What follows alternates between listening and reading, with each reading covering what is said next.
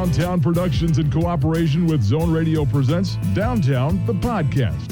From the historic Zone Radio studios, here's your host, Rich Kimball. Oh, hello there, and welcome into Downtown, the podcast. That should be obvious by now. It is episode number 208. Rich Kimball with you, along with Carrie Haskell. And we're brought to you every week by Cross Insurance, where security meets strength. Two very fine conversations for you on the show this week. A little bit later on, producer-director Steve Binder talks about, well, everything that went into getting Elvis and Colonel Tom Parker to agree to what became known as Elvis's 1968 comeback special. Steve Binder was the producer and the director, and he's put together a beautiful new book called Elvis's 68 Comeback, and we'll talk with him about all of that in the second half of the podcast this week. Up first, a great friend of our program, comedian Paula Poundstone, who is back on the road making people laugh all around the country. She hosts the wonderful podcast, Nobody Listens to Paula Poundstone. Let's give a listen to our conversation with Paula here on Downtown. Hey, how are you? Just great, thank you. Good to have you coming back to Maine. I was thinking, you are here so often. I think you're here enough to get a residency requirement. Is there a chance you could run for senator for us? Oh, gee. I love to. You know, if I were Mark Meadows, I'd already be voting there. As well as several other places. Yeah, Mark Meadows just looks at a house and he lives in it. It's wild. Yeah. I wish I lived in Maine. You got a lot of nice features out there. We do. Now, I also noticed that after you've got a couple shows in Maine and one in New Hampshire. Then you're off to Hawaii. That's some fine planning on your part. Yeah, I don't believe in routing. Yeah. The thing about Hawaii is that it's a really long flight, and then I fly home the next day. I don't really do anything. It's a weird place not to do anything. So what do you do when you fly that long? Because depending on where you're going from, that's a pretty lengthy flight across the ocean. How do you kill time on a long flight? Oh, I sleep. And I'll tell you, the good thing about masks, and I think a lot of the people that are anti-mask, that were so excited about having the mask not a mandate on the airplane anymore, you know what you're forgetting? You know what you're not realizing? No one sees your mouth hanging open. I am all for masks on a plane. I'll tell you, even when we're well beyond, if we ever get, well beyond the virus, I'm still wearing a mask on a plane just for the privacy. Well, because that face can be embarrassing, that mouth hanging open really face. Embarrassing. I was on a radio station 1,000 years ago, and I forget where, but it was like a morning radio show, and I had gone in, some city far away from where I live. And this was back when radio stations used a lot of fax machines. And someone, a listener on that station, faxed in a picture that they had taken of me on an airplane. And it was so embarrassing. It was funny, but it was embarrassing. Me asleep with my mouth hanging open. I pretty much sleep the whole time on a flight. To pull my mask down for a second to put a chip in. Although if you're skilled, you can pour the chips in the top of the mask and just munch away. Well, that's a pretty good deal. So it's hands-free. Yeah. It's something I learned to do while I was walking the dog. It's more like a feed bag than a mask, really. Paula Poundstone with us here on Downtown. I have been so impressed. You haven't just continued the COVID workouts that you started, but you've ramped it up a bit here. Yeah, I started. You're right. It was a COVID workout. I started very early on in the pandemic, doing 2 times a day. My goal was to be able to do real push-ups. And, I did some other things, threw some other things in there. But, I did push-ups on my knees, so that I could build up my strength. Then somebody told me about push-ups leaning on the wall, and then you move to a counter. So I would do them twice a day, and every week add on one, or most weeks add on one. If I was feeling strong, I would add on one. And And then somebody on Twitter goaded, because I would always post it on Twitter, and somebody on Twitter goaded me at some point into trying real ones, and I could do 3. I did 3 twice a day for a while, and then I added one on, and now I do, I only do them 5 days a week, but I do 51 real push-ups twice a day, and plus 69 of the other 2 kinds, and I don't know, some other stuff. Like I do a thing called a Russian twist, which a lot of people on Twitter write to me because they're appalled that I do something called Russian. And I point out that my Russian twists are the protesters. Mine are the brave Russians, the good ones that have protested and spoken truth to power. Yeah, I can't say that it's well, I mean, it feels good to feel a little bit stronger, I guess. Yeah, I guess that's a good thing. Now, you had Carl Lewis on the podcast. Was he impressed with your work? Yeah, he says that he is. He also said, so we had Carl Lewis, the great Olympian, who was, in, I forget what year, 90-something, he was the fastest man in the world. And my coworkers on my podcast, I challenged them to a 100-meter race. And we all did our, our Olympic trials. We all did a race individually. We weren't together. We just measured and timed ourselves individually, and then we told our times. And then we had Carl come on to coach us. And he said I had the slowest time of the group. And Carl said he thought that I could improve by 30%, which is pretty insulting. That's a lot of wiggle room for improvement. And, so I've been running, a couple times a day when I'm home. And I'll tell you something. I don't think I'm going to improve by 30%. I'm still pretty damn slow. I did some indoor training the other day in my house with my dogs trailing behind me. And at one point, I videoed it. And at one point while I was running, you could hear one of the dogs fall over. And they're big dogs. And they're pretty, well, one of them is young. The other one, I have one that's 10 years old. And he was just about 2 or 3 weeks ago now diagnosed with congenital heart disease. Oh. And, it's not good. But so they had to insert a tube into my bank account and drain it.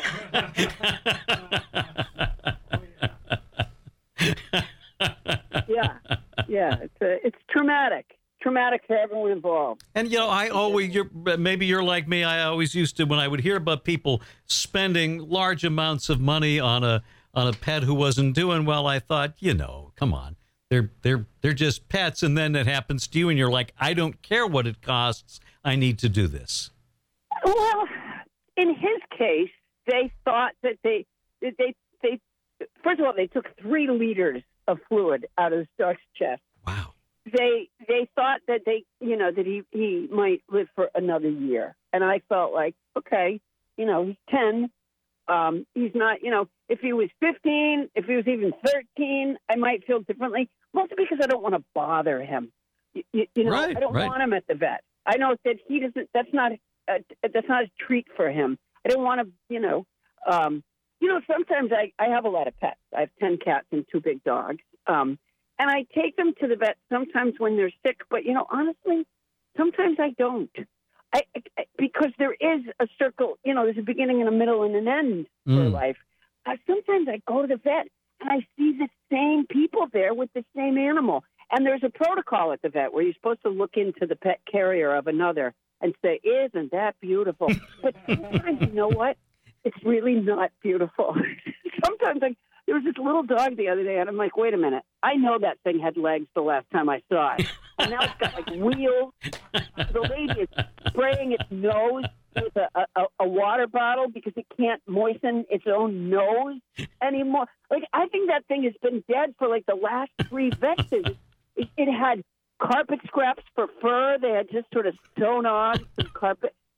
There is a point. And certainly I wouldn't, for myself, I don't want carpet scraps sewn onto me. So No. Now we were keep the pets' needs. Like if they could talk, what would they say? And I don't think they would. I don't think they would say no matter what. No. I think they would say, you know what? Don't bother me. You mentioned that every time you look in the pet carrier, it's not a beautiful sight. We were talking last week about babies, and you have to be careful who you say this to, but not every baby is ready for that Gerber jar. Yeah. When my son, I fostered and adopted, and when I brought my son home, by the way, I got a call. There was a baby that needed a home. I drove to a hospital. I signed some papers. I put him in the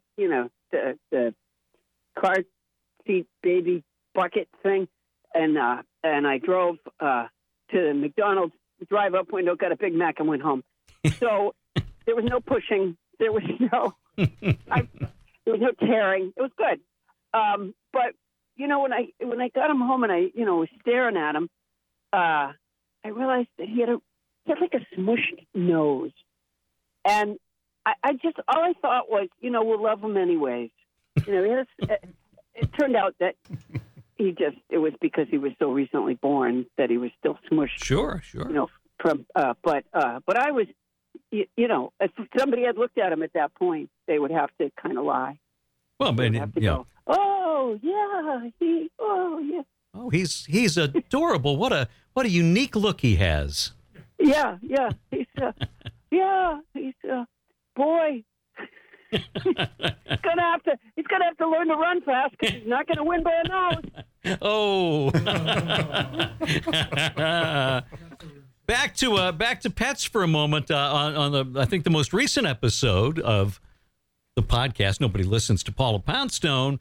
I love that you had a cadaver dog expert on whose name was Cat. Yeah, what irony, huh? Yeah, and she was telling us about she has a German Shepherd, I believe, that is a cadaver dog. It's actually amazing what they do. My dog, Mo, who is addicted to tennis balls, she would only. So they have these dogs that are trained to sniff out dead bodies, and sometimes there's things like, for example, there's a project, I think it's just called the Railroad Project, where they were using prisoners to build railroads at one point, and when they would die, they would just leave them. Yeah, pretty awful part of our history. But so they're now getting these dogs to go find these bodies so that to return the rights to the body to the extended family, and because it wasn't recent, but nonetheless, it is pretty amazing. My dog Mo will only work on such a project if it's at Wimbledon, where there's tennis balls involved. She was, I don't know, it was a year ago or so. There was a story going around the internet, like sort of a heartwarming story about a guy that was walking his dog, and the man had a seizure and fell down on the sidewalk, had a seizure. And the dog went off the sidewalk, blocked traffic to get someone to come help its master. And, the happy, heartwarming story. I'm telling you something. I just came back from walking my dog. I could just plain pass out on the sidewalk, and I would wake up with my dog's face over mine and a spitty, gross, muddy tennis ball on my chest. And my dog would just be going, it looks like you got some rest. Could you throw that ball again? All she cares about. Well, Paula, listen, I not to bring up a sore subject, but you did not successfully defend your title as the Downtown Madness champion, but you had a great run. Perry Gilpin was just a force to reckon with this year. It was rigged. It was rigged. Well, I got the cyber ninjas on this. We're going this. I'm seizing the voting booth. The whatever mechanism you use to count. If only Mike Pence could have found you a few extra votes. Oh my gosh. Well, you know what? I don't know when you're doing the official,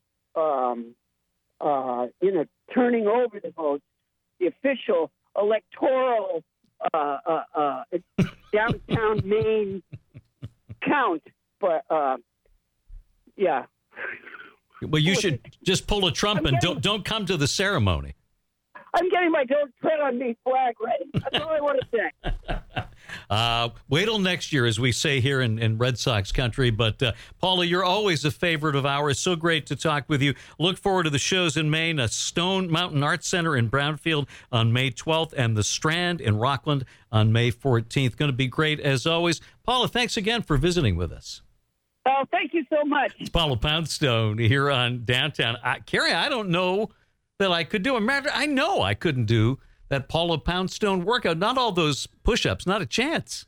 No, I couldn't either. But the thing is, if you follow her social media, she couldn't at the beginning either. She is definitely. Right. I mean, what a case study of how to work up to a workout, and she's done an amazing job with that. It may help if you have a cat on your back. That adds to the challenge, too, if you've been paying close attention there. Anyway, Paula Poundstone with us on Downtown. We'll pause for a moment for a word from Cross Insurance. And when we come back, we talk about, one of the great moments in music and television history, Elvis's 1968 comeback special on NBC, with the producer and the director of that show, Steve Binder, next. Since its founding in 1954, Cross Insurance has grown from a small family-owned agency that started in Bangor, Maine, into one of the largest super-regional insurance agencies in New England. With a network of offices throughout New England, Cross Insurance works with top carriers to provide maximum value to you, your family, and your business. We are proud to be the official insurance broker of the New England Patriots and would welcome the chance to provide security for your team. For more information, visit crossinsurance.com. Cross Insurance, where security meets strength. If you're looking for trouble, you came to the right place. If you're looking for trouble, just look right in my face. I was born standing up and talking back. My daddy Back on Downtown. Well, by 1968, the king of rock and roll, Elvis Presley, hadn't performed live in years. He was lost in the wasteland of cheesy B movies because that's where his manager, Colonel Tom Parker, thought the money was. But our next guest, producer-director Steve Binder, believed he could reignite that fuse that had lit the rock and roll world on fire back in the 1950s with a live show on NBC. He had to overcome some reluctance from Presley and a lot of reluctance from Colonel Tom Parker, who had some ideas about what he thought the special should be. We talked about all of that with the producer-director of Elvis's 68 comeback, Steve Binder. Hi, Steve. Thank you so much for being with us today. Rich, it's my pleasure. Thank you for inviting me. My goodness. I mean, I love the story and have read everything I could about the making of the Elvis special through the years, but we got the book yesterday, and what a beautiful, beautiful book this is. Thank you. I appreciate it, and I think Hugh Symes, the designer of the book, did an absolutely, excellent job putting it together for us. Well, it's such a remarkable story. Let's go back a little bit. You and your crew, Bones Howe, and everybody involved, you had done a couple very successful specials, the Leslie Uggam special and then the Petula Clark special. What got the attention of Bob Finkel from NBC?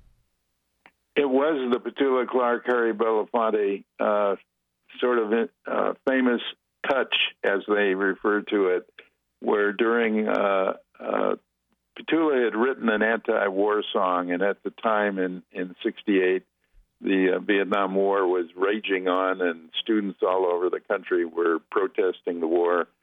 And it was a case of where NBC didn't want me to have Petula sing a song that she wrote, not based on Vietnam at all. It was just based on parents sending their kids to go fight a war that, soon after it's over, flowers are growing on the same battlefield where, hundreds, if not thousands, were wounded or lost their lives.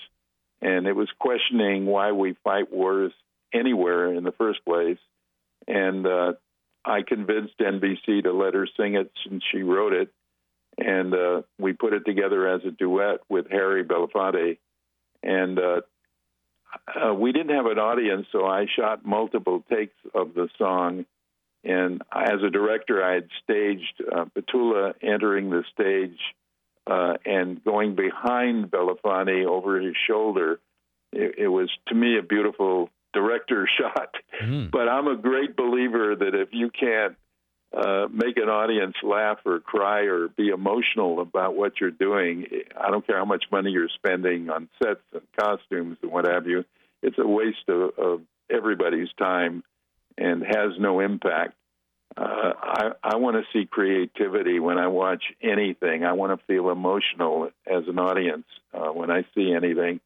And as a result, it was a case of where I had done about 4 or 5 takes where nothing was happening, and I just kept thinking, how can I make this happen? And so I told Petula, don't stand the next time behind Harry, just go alongside him shoulder to shoulder. And it just took that to make it, this classic emotional performance by the two of them where Harry looked over and on the close-up camera, I saw Petula tearing up, and she was actually crying while she's singing it. And it affected Harry, and all of a sudden his eyes are tearing up. And so as soon as it was over, I ran down to the editing room at NBC in Burbank, and I had the editor erase all the non-touching takes that we had done. Because for sure I knew NBC would replace the touch with one of those, non-touching. And so I only gave them the option, period, to use the take that I wanted to use. And that triggered NBC calling me saying, we have a deal with Colonel Parker to do an Elvis television special, but we can't get Elvis to do it. And we thought with this controversy and you being kind of, at that stage of your life, a rebel,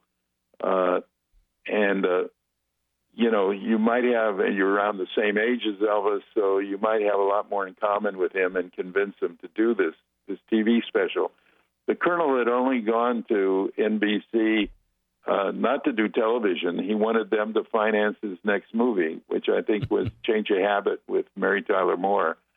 And NBC said, we'll loan you the money or give you the money to do this movie, but only on one condition, that you give us in return a 1-hour television special from Elvis.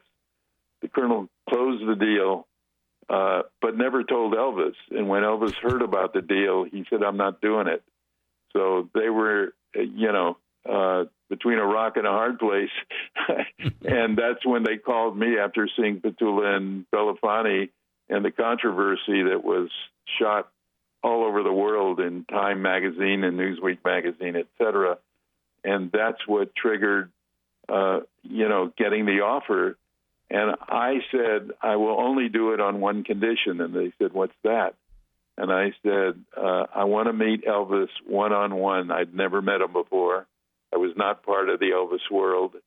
And I want to see if we have anything in common. I'm a kid from the West Coast in L.A., and he's from the Deep South in Tupelo, Mississippi, and Tennessee. And I want to see if we want to work together. And so I met the Colonel, who gave his approval, and Elvis came to my office the next day at 4 p.m, walked in instantly. I mean, I knew this was the most charismatic person I'd ever met. I mean, he was perfect physically. As a director, I looked at him and said, God, I can shoot this guy from behind on the left side, on the right side. Many, many stars have a favored side where they say, please shoot me on my left side or my right side. This was not the case with Elvis Presley. He was impressed when he saw Olive Bones Howe's gold records on our walls and realized he wasn't just in a world of television. He was in the music business as well. And we went to my office alone, and first question out of his mouth is, what do you think of my career? And I said, I just blurted it out. I said, what career? I think your career's in the toilet. And I didn't know if he was going to storm out of my office and leave, or his real reaction was he laughed and said, "Finally, somebody's speaking truth to me," you know. And he wasn't just went uphill from there. He wasn't eager to do television because he had bad experiences with it early in his career. As he put it, it's not my turf. Exactly, and he felt, you have to realize, in 1968, primetime variety television was dominated and hosted by comedians, and they saw Elvis as a foil for their comedy, and as a result, like Steve Allen, as an example, put him in a tuxedo, put him behind a table with a real hound dog, live hound dog, in front of him, and you know, he was not being taken seriously as the star that he was. And certainly, you know, after I finished the special, I was one of his biggest fans, and realized he really did earn the title of being the king of rock and roll. And when it was acknowledged, not only by the general public of Elvis fans all over the world, but by his peers, and they came out immediately after the first airing on NBC, just raving about Elvis, and you know, Elvis always put himself down as a guitar player, yet every guitarist that I ever met in my life to this day acknowledged that Elvis was one hell of a guitar player and musician himself, but was humble enough not to brag about it or anything. And, you know, he was so much fun to work with to begin with, because he had a great sense of humor, and, you know, and this magical idea triggered by Elvis himself when he came to me early on and said, you know, I rented this house in Beverly Hills, which is about an hour away from NBC Burbank in those days. Now it's a 2 or 3 hour drive back and forth. But he said, do you think there's a chance you could throw a bed into my dressing room and I'll live out here? I'll sleep every night here, and I won't waste 2 hours a day commuting back and forth to this home. And Priscilla had just given birth to Lisa Marie. I think she was 3 months old at the time. And so I had Elvis 24/7 for the entire time I was out at NBC and doing the show itself. And as a result, after we finished rehearsing or taping any segments, out of sheer boredom, he went into his dressing room where we had a couple of pianos and jammed until, you know, having a lot of fun reminiscing about old songs that he played, and you know, and I went to the Colonel and I said, this is more important than all the money we're spending on sets and costumes and people and dancers and singers. I want to take a camera in there and film it. And the Colonel said, over my dead body, as he usually was so negative to any ideas that I had, he wanted his 20 Christmas Song show and no dialogue from Elvis to the bitter end.